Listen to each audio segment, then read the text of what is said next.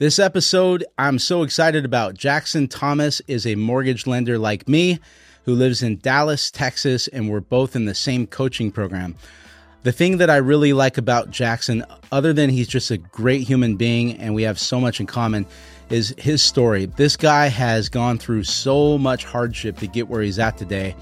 And he really lives to teach his clients, to teach his team, anyone around him, the practical steps to get to a place of being financially free. The guy is a great student. He's humble. And if you met him, you would never know that he's as successful as he is because the man just always wants to learn something. So take a look at this episode. Please make sure to like, subscribe, and comment.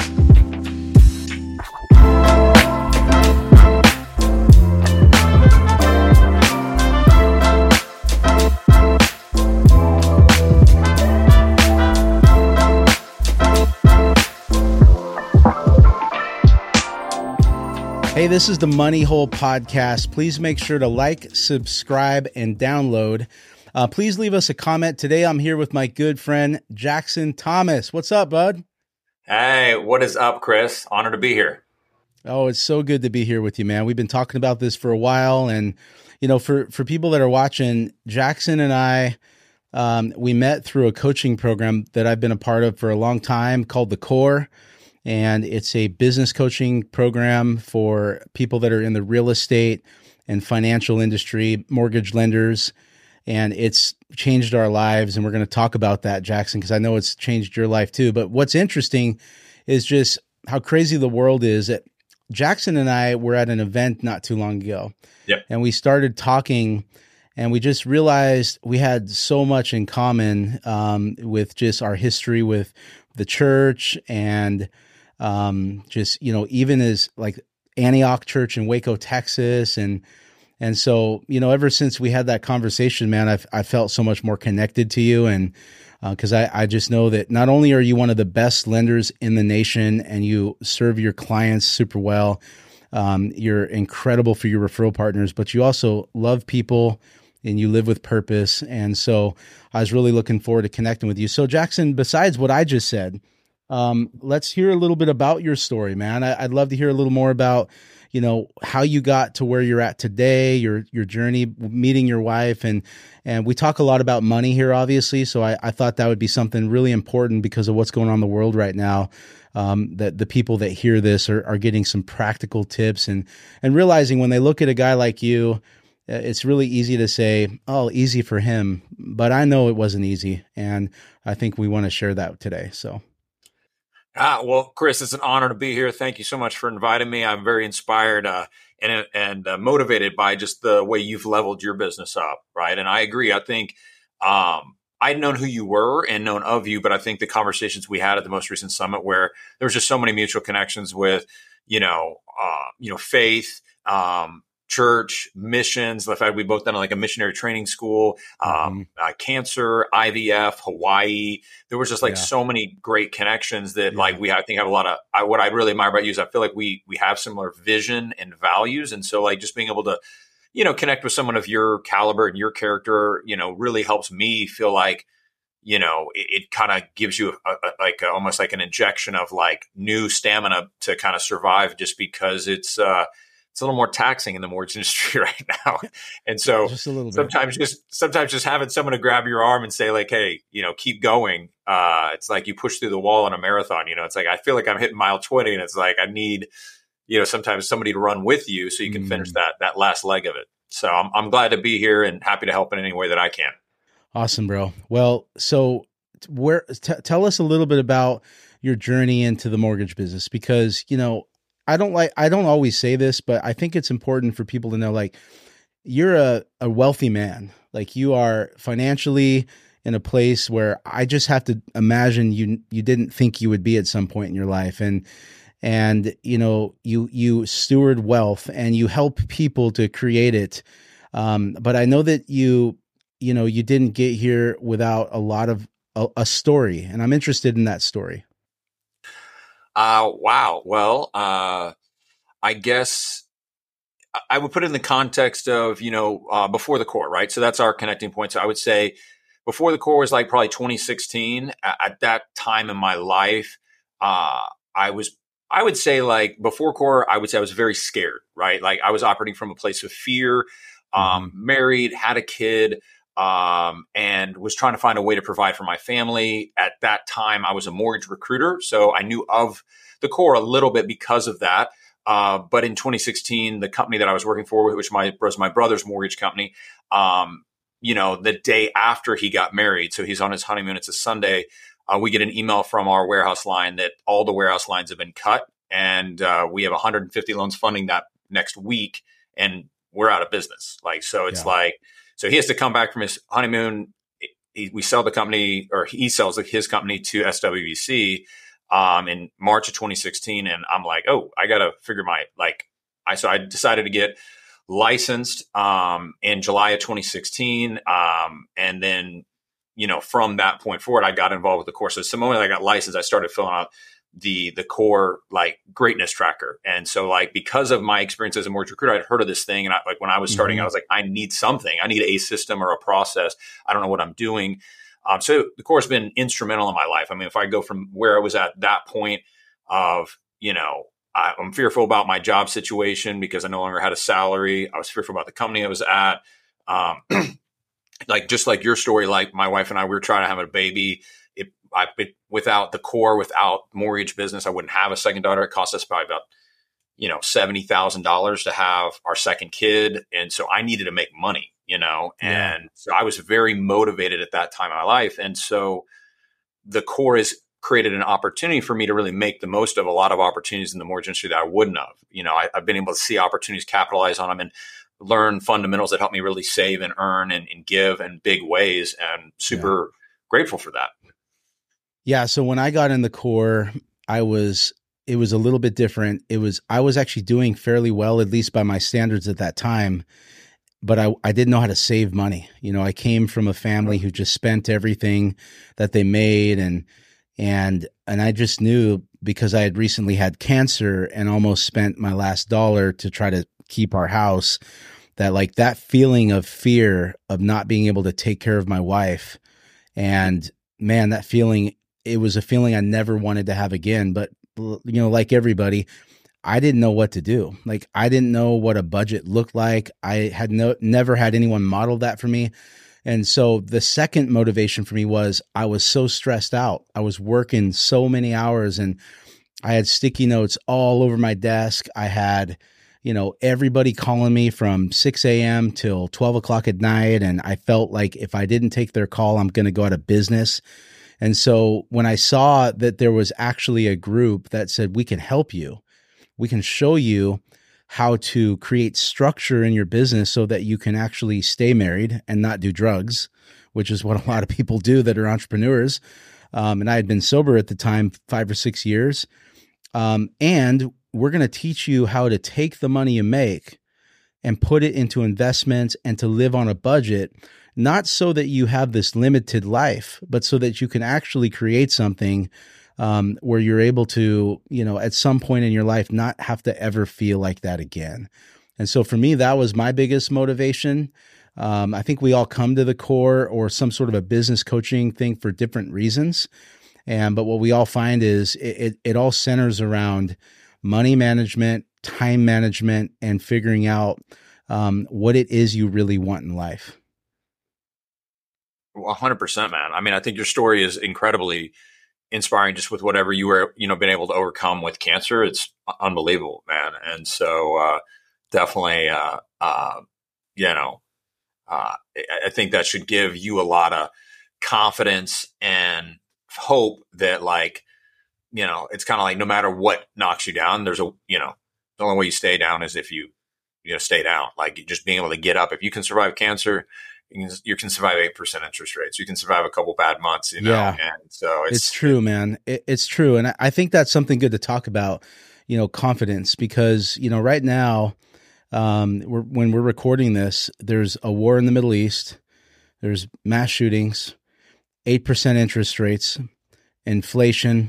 We're heading into an election, and a lot of people are carrying a massive amount of fear, especially, in our industry, real estate, mortgage. We haven't seen a market like this for, they're talking about 20 to 30 years, maybe longer.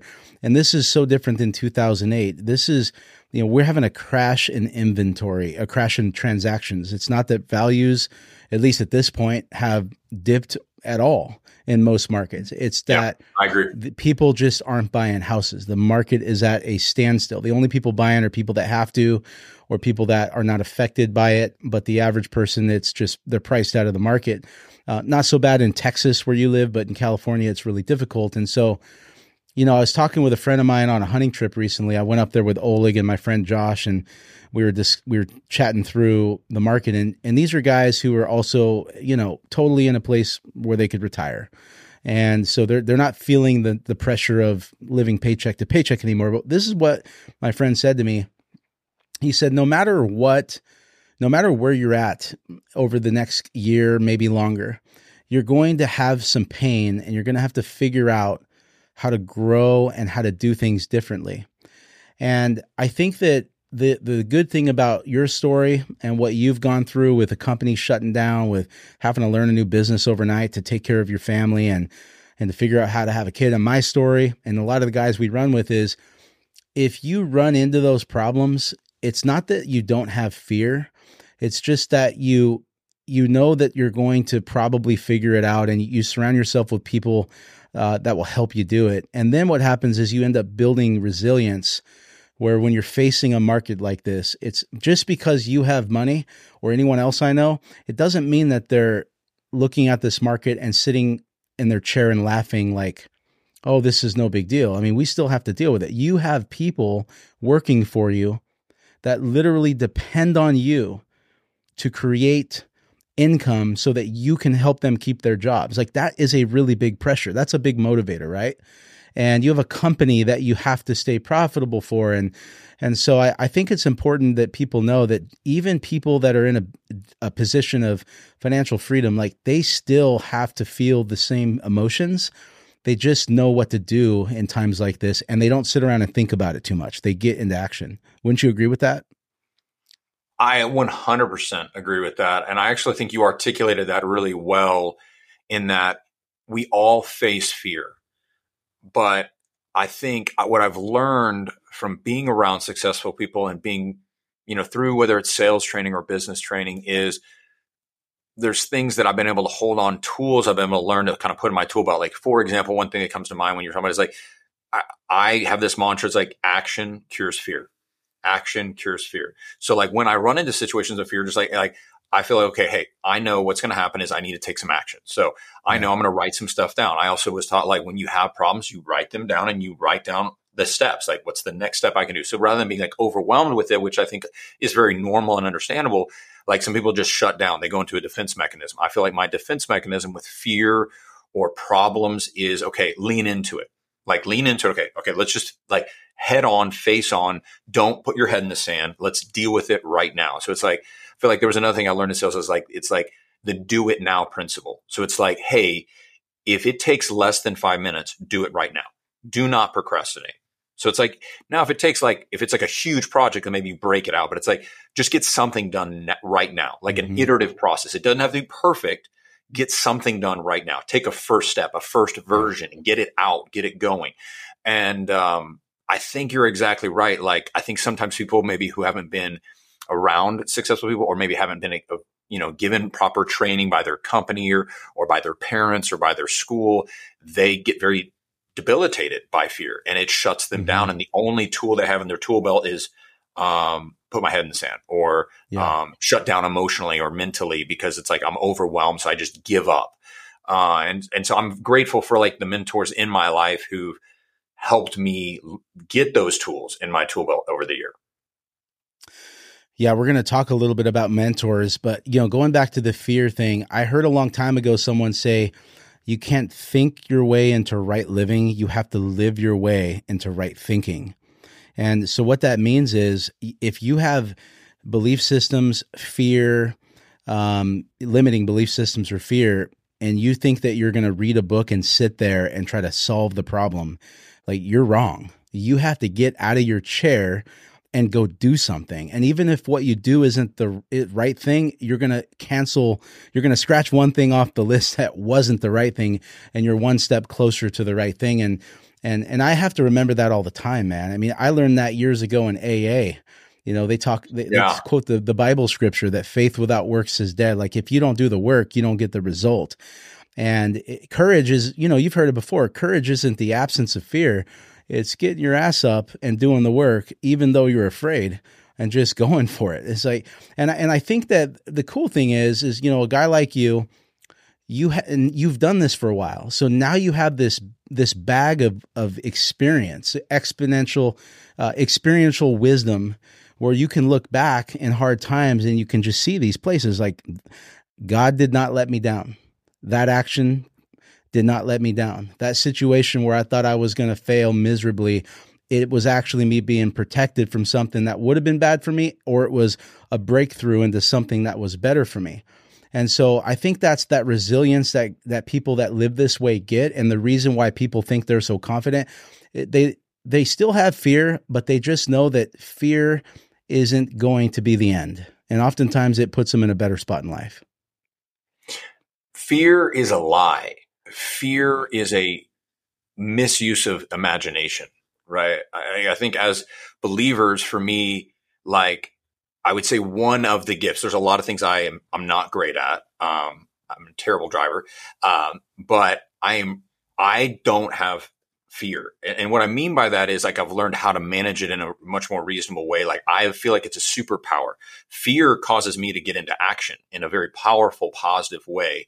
And there's a Bible, like something I hold on to, like the Bible has 365 verses that say, do not fear. So to me, like fear is a sin. Like, and I say that as a way to kind of like get myself, like you said, the right thinking. Like I don't want to let myself entertain those thoughts. I will take every thought captive, make it obedient to Christ. Like I'm going to throw that out. Like that is not truth. I may be emotionally feeling fearful, but like I also know I can step into faith and say like, I'm going to believe better things. Like I'm going to choose to not rely on my feelings in this moment, but like I'm going to push through and find the solution. Like it's like no trial is pleasant at the time, but it yields a harvest of righteousness. So it's like, this is just a trial. Like it's going to make me stronger. It's like doing a rep. It's a mental rep. Okay. I'm doing some bench press. I'm doing a curl, and it's just a curl of, like this is a very difficult conversation I have to have with someone, but I'm going to do it, right? Rather than shrinking back and just not lifting the weight. So I like what you say there. Like, and fear is something I don't know, like that's, something I'm passionate about trying to like impart to other people, because I know that's a reality for a lot of people that fear is a very overwhelming thing, and they just, you know, maybe don't know how to get past it. And it just comes maybe a little bit easier to me. Well, it's a powerful emotion. You know, fear is a real thing, and the emotion of fear in itself is not bad. I mean, if you're standing on the top of Mount Everest and look over the edge and you feel fear, that's there for a reason. So you don't fall and die, right? But if you're sitting in your bed and it's 12 o'clock at night and you feel anxiety in your chest because you're thinking about work, even though you have plenty of food in the fridge and your bills were paid that month, that's when fear has now become a character defect, right? And so I think there's a couple acronyms for fear. You probably heard these before. The first one is false evidence appearing real. I'm sure you've heard that one. I heard this guy recently say that fear is faith in the wrong thing. That was a really good one. And this one's the best one. Fear is fuck everything and run. I think a lot of people in the mortgage world might be deferring more to that one right now. That's the one for a lot of people in real estate right now. It's also the first time I've said an F-bomb on camera, so I got a thumbs up from Tab. just do a little bleep, you know. Beep. So let's talk a little bit about mentorship. Man, it never ceases to amaze me that every time I have someone, you know, in this podcast that has done anything great in their life, it always comes down to some relationships. People they met that opened their mind, that pulled them up the mountain. And so I'd love to hear about your journey with some mentors or a mentor. And then I think what we want to do is wrap it up, Jackson, with just talking to people right now that are dealing with the problems in the world and the advice that you and I are giving those people right now. Yeah, I would say, you know, tying into the advice and mentor is seeking mentors out, and you taking the initiative, right? Like I think one-on-one mentorship is you're just lucky and you're blessed that someone takes an interest in you. Could be your parents, could be a teacher, could be a coach. I had different people like that in my life. Also at a church, there was an older guy that took interest in me. After school, there was a job and a manager who took a direct interest in me and became more of a coach, more than even just a boss. And I'm super grateful for those people. But I think, if you haven't had that, I would say a step you could take is to take the initiative to seek out mentors and to call them. Like what I've learned from being around Rick is that he's like, call me, seek me out. The people that want to be mentored by me are seeking me out. So it's like, he's like, so I just got in the habit of like call him every Friday at 2:00. And it's like, I maybe only get 3 minutes, 5 minutes, whatever, but I get that time. And it's like, and then like, I will fly out to see him and I will spend time with him. So I think that would be what I've learned in mentorship is you get out of it what you put into it, right? Yeah. Even for the people that are like, it's like, hey, that coach shows up and is like, obviously in your life, but if you come to practice and you're really ready to go, ready to listen, ready to say, hey, here's what you said last time we got together. Or if you're in business, it's like, hey, manager, we had a breakfast meeting a month ago. You said these 3 things. I've worked on them. Let me tell you about the progress I've made since our last conversation. Giving your mentor honor and showing them that you have a real interest is I think partly why maybe I've gotten more out of mentorship is taking a little more of an ownership and an initiative. And people that gave me that advice, I don't think I did that initially, but then I was taught like, take initiative, take notes, be interested in the other person, give them honor. And then you all of a sudden see that relationship flourish. And I think that is true of a lot of relationships. And you could do that with your wife. You can do that with your kids. You can do that with your friends. Like if people that are interested in other people and, are intentional, I think just have better relationships. Every single person that we are in relationship with has something for us to learn. And one of the things I love about you, Jackson, is there has not been a single coaching call that I can remember. Maybe there's been some that I didn't see where I haven't seen you pen to paper, taking notes when someone's talking. And it's not just the coach, like you're listening. And if something is valuable, you're writing it down. So this has been great, Jackson. So, the listeners of this podcast, all 5 million of them are generally 25 to 45-year-old middle to upper middle class people. So these are the clients you and I are serving, dealing with some real problems right now. Let's talk about just a couple tips that we can give people right now besides removing fear from their life. Hopefully we made that abundantly clear, doing that at all cost, finding mentors, but some really practical things that people can do on a financial side of things, because that's what you and I do for a living, to get themselves in the best position to navigate whatever's ahead. And I don't know what's ahead, neither do you, right? But, we should always prepare for the worst and hope for the best. 100%. So I would say practical advice that has been meaningful to me that I would share is you have to do a budget. You have to do a written budget. You have to sit down with your spouse and you have to go over it and you have to compare what is my standard and what is my actual spending. Like, don't just set a goal, set a standard. Like, this is how much we're going to spend in this area. And if you cannot hold yourself to that standard, go to a cash envelope system. Like I did that for a while until I got myself under control. Right. So it's a fundamental. It's not sexy. No, like everyone knows this. 80% of finance is behavioral, not knowledge. People know what they should be doing. They just don't do it. So then I would say if you're in that camp where you're not willing to immediately, as soon as you hear this, go and like work on your budget and set up a budget meeting with your spouse and go through it together or maybe with a friend if you're single and say, let's hold each other accountable to our budget, to actually spending less. You have to spend at least only 80% of how much money you make. You got to be able to be saving and investing. Ideally, you're giving if you're a person of faith, but like find a way to live on 80% of your money, as a minimum, right?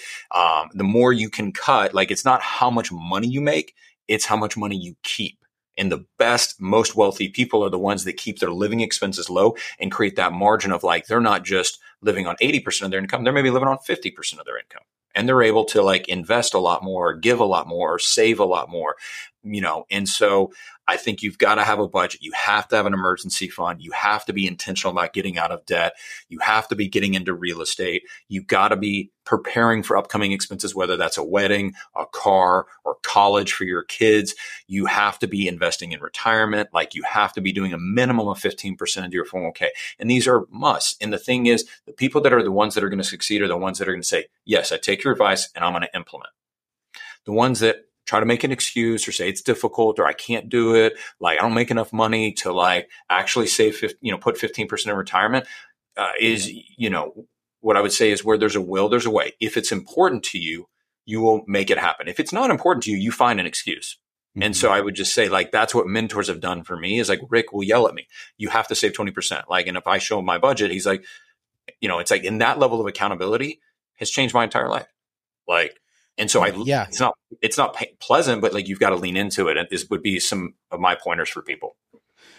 Yeah. And if you really want to like think through your excuses, I was given an analogy that's not very pleasant and could offend some people, but it worked for me not too long ago. Someone said early in my career, when I was, not thinking I could do certain things, they said, listen to me. They said, for you to get out of this mess, you have to do this kind of work every day for like 90 days. And you know what it's like going through some of these boot camps and stuff. Like, the amount of work that we're asked to do, it seems not possible. It's like so much work than what anyone would expect for us to do, to the point where when I share it with my friends, a lot of times they think I'm crazy. And he said, this will solve your problems. And he said, and if you don't think you can do it, let me just put it to you this way. He said, if I put a gun up to one of your most precious loved one's head, and I said, in 90 days, you don't do this work, they're gone, do you think you would get it done? I said, yeah. He's like, so that just tells you that it's just not important enough to you. It's not that you can't do it. It's that you're not willing to do it. And until you come to grips with that, you never will. And so I just think you said something so important, is like, people need to use whatever it takes, whether that's getting into coaching, whether that's accountability with a friend group where you talk about these things and you get really vulnerable and you show them your finances. We have a friend group and we've been talking about doing that. Like, some guys are struggling. I say, hey man, we got a bunch of business people here. Why don't you come and just show us everything? And one of these guys did it, and it's really helping them to gain clarity. He's actually living really well on a small amount. He just needs to make more money. And so I just think that community, coaching, accountability, those are some really practical things you can do. If you feel like you don't actually have it in you to change the behavior, pull other people in. That's the secret. So Jackson, man, I so appreciate you for making time. I know it's late in Texas, bro, but I know a lot of people will get a ton out of this. And thank you so much, my friend. Absolutely. It was an honor. Cool, man. Have a good evening, my friend.